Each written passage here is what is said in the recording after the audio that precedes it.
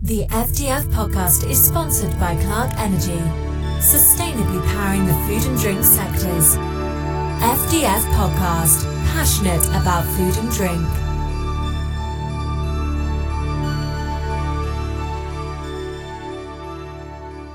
Welcome to the FDF podcast, passionate about food and drink, sponsored by Clark Energy. My name is Emma Piercy and I lead on energy and climate change policy here at the Food and Drink Federation. And I'm delighted to have with me today Rosina Watson and Kenesha Garnett, both lecturers from Cranfield University, and also my colleague Mark Corbett, our Innovation and Skills Policy Manager at FDF. But firstly, I'd like you to introduce yourselves to our listeners and a little bit about yourself and also the work you do. So my name is Mark. I'm the FDF's Innovation, Employment and Skills Policy Manager. So I'll lead on those three areas. On employment, it's all about labour shortages at the moment, but we do things around national minimum wage, inclusion and diversity, employment practices. On skills, it's about improving the skills provision that's out there for the industry, particularly around the apprenticeship levy, making it more flexible, looking at how we help our businesses and support businesses in accessing the skills schemes that are out there, things like Restart, Kickstart and boot camps, and getting them all plugged in. And on innovation, it's looking at the long-term challenges for the industry. So it's one of the solutions for the labour shortages issue we're going through at the moment. If we want to decarbonise, technology is going to be really, really important.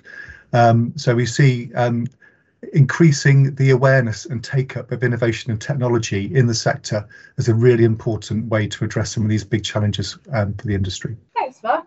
Kenesha, thank you for joining us today. What do you do at Cranfield? Well, I'm a lecturer and researcher at Cranfield's School of Water, Energy and Environment. I have expertise in strategic foresight. That might sound like a very heavy conceptual term. But in practical terms, what it means is that I often work with organizations to design and implement foresight tools and processes. And this is really to anticipate future change within the environment in which an organization operates. This could be change to market structures, competition, or change to the legislative environment that would impact on or influence business practice. Often I kind of support organizations in understanding the implication of change on their operations and on their customers as well, and support them in adjusting their strategies and plans to better manage uncertainty and build resilience to change, really, and including those kind of disruptive events like the pandemic, which we're all experiencing at the moment and can be quite unsettling for business. And Rosina, how about you? I'm senior lecturer in sustainability at Cranfield School of Management, so a neighbour school to Kenesha's. But I also head up the school's sustainability group. So as a group, our main mission is to help leaders and managers who come through the School of Management really think with the lens of sustainability. So really think about social and environmental impact as well as driving profitable businesses. So we teach core modules on sustainability and, for example, the MBA, our Masters in Management. And we also run a specialist MSc in Management and Corporate Sustainability. And I'm a relative newcomer to academia. So I spent about 17 years working in retail, primarily in Argos and Homebase. And I was Argos's first head of corporate responsibility between 2009 and 2013. So I can help advise people about how to embed sustainability in the heart of their businesses through that experience. That really sounds fascinating, and I think a topic for another podcast as well. But let me come to the first question. And Mark, I shall come to you for that. With your focus on innovation, employment and skills, can you tell me about some of the work that FDF does with universities and the key role of these relationships? So as I mentioned before, our industry needs to decarbonise pretty rapidly. We've got short-term shocks around labour shortages, disruption to trade. And I see automation and digitalisation as sort of key solutions to those short-term and long-term challenges. And universities are well placed, they're at the cutting edge. So they deliver that pipeline of technology, they deliver that pipeline of talent as well. They act as incubators and startup for businesses like creative businesses and businesses that have that sort of sustainability focus. They help businesses to grow. They act as a hub. So that's really important for our sector, which is very dispersed across the country. They can bring businesses together. And I think also they have that role sort of cross industry as well. So they can learn from other industries. So Cranfield is a case in point. You've got expertise in aerospace and automotive as well. And I think we can probably learn from those industries. They probably do things better sometimes than what we do. We can also look at what they do and apply technologies to our sector as well. So universities have a sort of multitude of roles which really support us. We're working with the universities on our technology forum, which is our lead forum looking at innovation and promoting innovation within the sector. And we're also bringing in the universities into our innovation gateway. So this is the gateway where it simplifies access to the various support across the country on innovation, the expertise there, so that businesses can tell us what their problem is, and we can put them in touch with an expert in the catapult or university or both to try and solve their problems and try and get them, upping their game on innovation and technology adoption. Thank you. Goodness, that's just quite a lot there. And I mean, I think one thing that certainly comes to mind when I think about my own role in working on climate change and energy is indeed what you were saying about decarbonisation and the massive role universities have in this area. And I'm thinking the Industrial Decarbonisation Research and Innovation Centre, for example, that I'm involved with. And I also reflect on a report that Make UK published in early October around industry leading the way in green revolution and transition to net zero. And they note about sort of the skills gap that companies have in preparing for the green transition, that a third are experiencing a skills gap. And also the quote, about 30% of businesses say that they need skills of level 6 or degree standard in the workforce to meet green targets. Now, I understand, Kanisha and Rosina, that you've recently launched a new master's apprenticeship on sustainability. I'd love to hear more about this, and how this will really contribute in this area. How did it come about, and what does it involve? It's interesting, Emma, that you talk about the skills gap, and that was something that we were very conscious of. But at the same time as there being a skills gap, there's also an accelerating need for these skills. So we've seen, amongst the companies that we work with, more and more are looking to recruit sustainability professionals, but also looking to improve the sustainability literacy of senior leaders across the organisation. So it's not just, sustainability professionals that need this knowledge. It's going to be everybody, whether you're in operations, in procurement, in HR. And for a long time, I think Kanisha and I have been colleagues working together on research. For a long time, we've thought that the uniqueness of Cranfield is that we work on this topic of sustainability from so many different angles. So as Mark said, from the technological side, whether that across different industries, around circular economy, as well as decarbonisation on the environmental side, about biodiversity and regenerative agriculture. But then also on the School of Management side, much more around what does it take in terms of leadership capabilities? How do you influence boards? How do you influence internal stakeholders?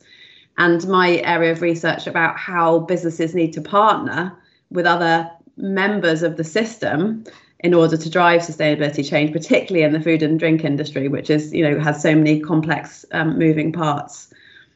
So when the government approved this new level 7 apprenticeship standard, the Sustainability Business Specialist, we jumped on the opportunity to develop a course which really spoke to all those different multifaceted aspects of sustainability, that brought together that technical innovation side with that management and leadership side.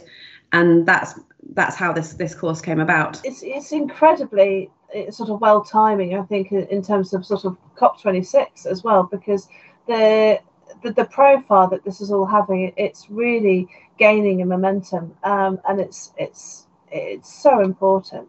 I mean, how do you think, in terms of the food and drink industry then, and tailoring it for this, how do you think this course will help students address some of the sustainability challenges, for example, packaging waste or supply chain issues? I think it's a great question, really.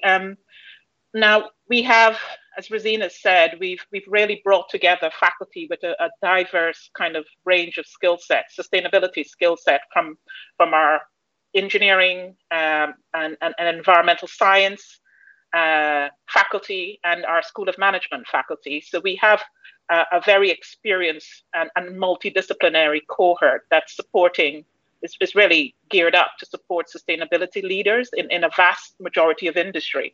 But if we're talking about the food and drink sector, I think it's important to recognize that employees are pretty much challenged, particularly in the current climate, to deliver on their ambitions for sustainability. We saw the impact of the pandemic on the food and drink sector, with lots of companies really struggling in terms of business continuity.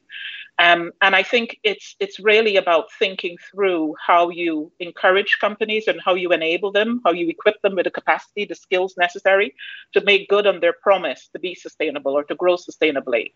And that has to be demonstrated. That promise has to be demonstrated through positive impact, business impact. So for the food and drink sector, I think we've got experienced staff who can talk to them about diversifying and localizing supply chains, talk to them about the practicalities of how you deliver ambitions to reduce food miles. One of the big challenges within this sector, and we were discussing it with Rachel Mallows, who gave an introductory talk. Rachel Mallows is the Made in Northamptonshire food business champion. And she was talking about packaging has been a challenge, an ongoing challenge within the food and drink sector. So how do we address kind of issues around packaging, dealing with procurement policies and how that can be changed? How can you start to think about diversifying supply chains, but thinking through purchasing procurement strategies that are in place for purchasing ingredients and other sorts of raw materials? Now, the course will support the sector in thinking through these challenges and identifying how you deliver on that promise of sustainability. You mentioned before that this was a master's apprenticeship on sustainability. So what does the apprenticeship aspect mean? What it means is that the course of itself at Cranfield is when students enroll, they're enrolling for an MSc in sustainability. Now, we have taken that. We have designed a course, really, the MSc in sustainability, to align it with the level 7 apprenticeship standard. Now, this is a standard that the government, as Rosina explained earlier, this is a standard that the government has released just recently, a good couple of years now, actually, so it's not that recent. And essentially, that standard, that standard is something that allows businesses themselves to draw down from a levy that they pay into on an annual basis. This is the apprenticeship standard that's put in place by government to support training and skills development across the business sector, and very widely across many sectors. So companies that have paid into this levy pot over a period of years are able to draw down on it and access education and training across many levels. Here at Cranfield, we're talking about level 7, so that's the mastership. That's the master's level. Well, that's very helpful, because I think, Mark, this has actually also been something that you've been working on, I think, as well, with the apprenticeship levy. But perhaps, for our listeners, Mark, could you talk a bit more about this apprenticeship levy and how it's helping businesses? As Keisha said, it's employers that pay the levy if their wage bill is over 3 million and it's 0.5% of the annual pay bill that they pay into it, and it can be spent on apprenticeships. So I do the good things first. I suppose the good things are that the standards are set by employers. They work with employers and they set their own standards, and they're really good. They're probably an improvement on the previous frameworks. It's also focused business minds to be more creative about apprenticeship, because they have this money they need to spend. They're finding ways to spend it and making things like this new master's program. It's probably been directed more at the high skills, but this is probably not bad for the sector, because we're shortage of skills at all levels, and increasing the leadership skills in the sector is something we really needed to do. It's long been seen as a weakness in food and drink, so I see it as a really positive thing. The more negative things about the levy is that it is restricted to apprenticeships. There are probably other ways that employers could upskill their workforce. If you're looking at the ways that business are going to take on new technology in the future, maybe short, sharper, more focused courses would be beneficial for upskilling workers, in addition to these higher skilled apprenticeships as well. We're also seeing a drop-off in SME apprenticeship participation. There's been a huge drop-off there, And as a sector that's 97% SMEs, that's really, really bad news for our sector. So we've got to find a way of sort of, firstly, making the apprenticeship more flexible so it can be used on other skills, but also just increasing the numbers of apprenticeships coming through, making our sector more attractive and getting more apprenticeship numbers and reversing that long-term decline. Yeah, that's helpful. Thank you for clarifying that. Rosina and Kanisha, in terms of this course that you're launching, who is it sort of specifically intended for? I mean, and how will sort of individuals and their employers benefit from the course? So thanks, Emma. Just to build on what Mark was saying and what Kanisha was saying, with this course in particular, the Cranfield MSc Sustainability, the apprenticeship levy means that of the £18,000 the course, 2.5-year course would normally cost you, you can contribute 11,000 of that from the apprenticeship levy.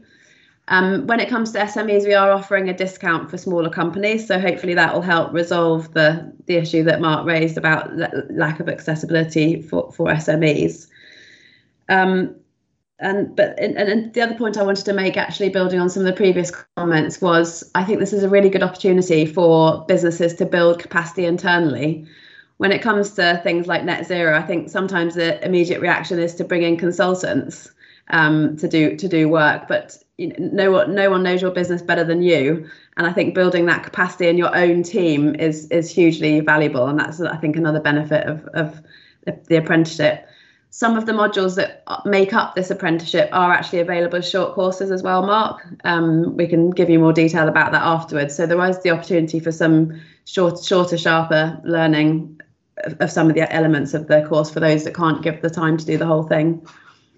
But coming back to the question Emma asked about who's it for, I think, as I said at the beginning, we've tried to design a course that will help broaden the capabilities of people who are already coming up as sustainability professionals, whether on the environmental side or also on the social side, if they're thinking more about ethical working practices and diversity and inclusion. So if you come from a more technical background, hopefully this course will help complement your technical skills with more management capabilities. And if you're coming more up through the line management as a non-sustainability professional, but you're starting to see sustainability come in much more into your role, then this could help you sort of develop that direction. So it's for sustainability professionals who want to evolve and build their capabilities, but also for people who want to move more into that space. And I was going to say, you mentioned capabilities there. What do you see as some of the key challenges facing businesses around increasing their capabilities in this area, sustainability and net zero?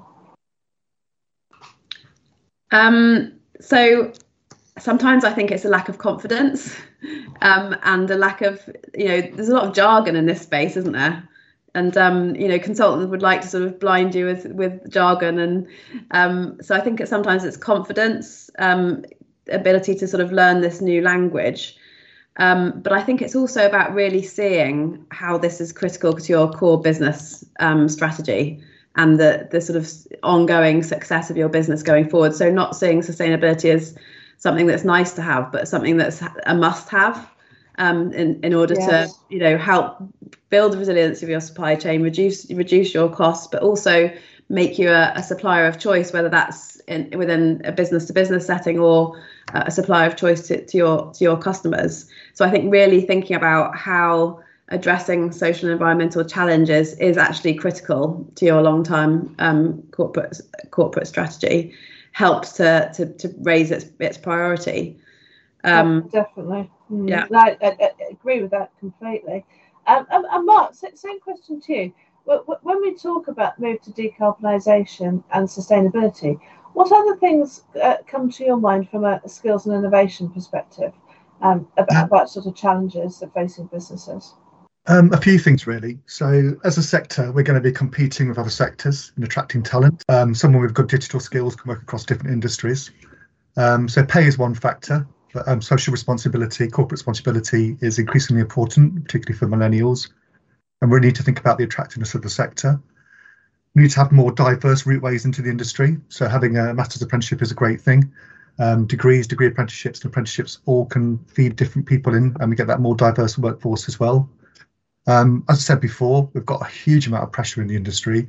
We've got a perfect storm of post-Brexit transition. We've got labour shortages, increasing production costs.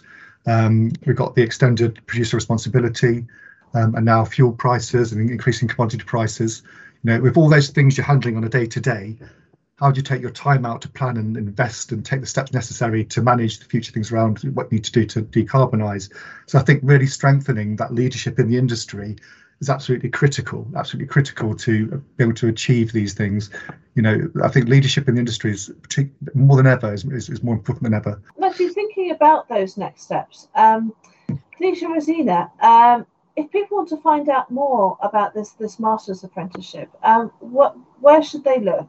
And what are sort of the next steps? So just before I answer that question, I wanted to kind of just plug in with my kind of key challenges and what if it's not relevant. But I think for me, and Mark said something that really resonates with me, in that businesses are really struggling to remain committed to a sustainability agenda. I've said this earlier, and I think when we see things such as the pandemic, we see things such as financial crunches. These are major shock events that affect business continuity, and we're unable to kind of move forward as a result of that. So I wouldn't be an advocate for foresight if I didn't stress on the need for businesses to think about how they build resilience into their sustainability strategies.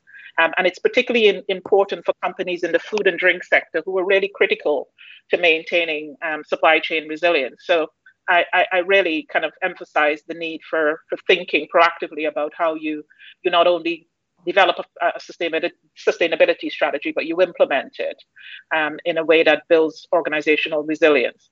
Right. Now, back to your question, Emma, which was, how do you find out more about our course? Yes. We have a course webpage. It is, as I said, the course is an MSc in sustainability at Cranfield, and it is aligned to the L7 Business Sustainability Apprenticeship standard, the Level 7 Business Sustainability Specialist standard, that is. And we have a web page, and I'm sure you'll be linking that. Will you not, Emma? On your... Would indeed. Okay, so that's the best way to get more information about the course. But we're also running a webinar on the 3rd of November, 2021. Now, this webinar will not only tell you a little bit more about the course, outline the structure, the content of the course, but Rosina and I will actually be delivering a bit of a taster session. So we'll be actually teaching elements of the course, very short, kind of bite-sized pieces of the course, but it does give you a flavor and a taste for some of the skills and expertise that you'll acquire as part of this course. So do join our webinar on the 3rd of November. And more information about that webinar and how to sign up for it is on our website. And I'll finish off with the last question to you all. So we haven't really mentioned COP26 so far, although it did mention it briefly at the beginning.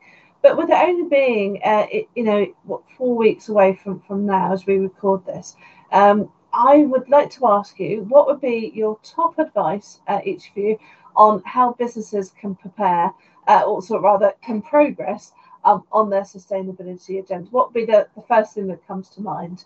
And Mark, I'll come to you first. Well, I'll do a shameless plug for our FDF Innovation Gateway. So if you want to access some of the expertise that's available to you, access the gateway, and we'll get you in touch with either one of the universities or one of the catapult centres, and they'll talk to you one-on-one and give you the advice that you need. Great, thank you, Mark. Kanisha. So COP26, the fact that it's being hosted by the UK, I think it's done a lot in terms of bringing sustainability to the forefront of government and business agenda, and it's actually emphasizing the need for this green transition. And courses such as what we're delivering hopefully will not solve the issue. It won't equip every single person with the skills necessary, but it's a start. It's just, as Rosina said, it's a start to think about how you build that capacity for developing and delivering sustainability and driving the importance of it across the whole organization. And it's the ability to think about how you start to implement these promises and you actually turn them into kind of actionable points that makes a real positive impact on your business. Absolutely. And Rosina, what would be the first thing that comes to mind, your top advice? Empowering the people that you've got already in your business. So many of us, data research shown, but we know more and more of us that really care about this stuff, but sometimes we don't feel like how we can bring it into our workplace.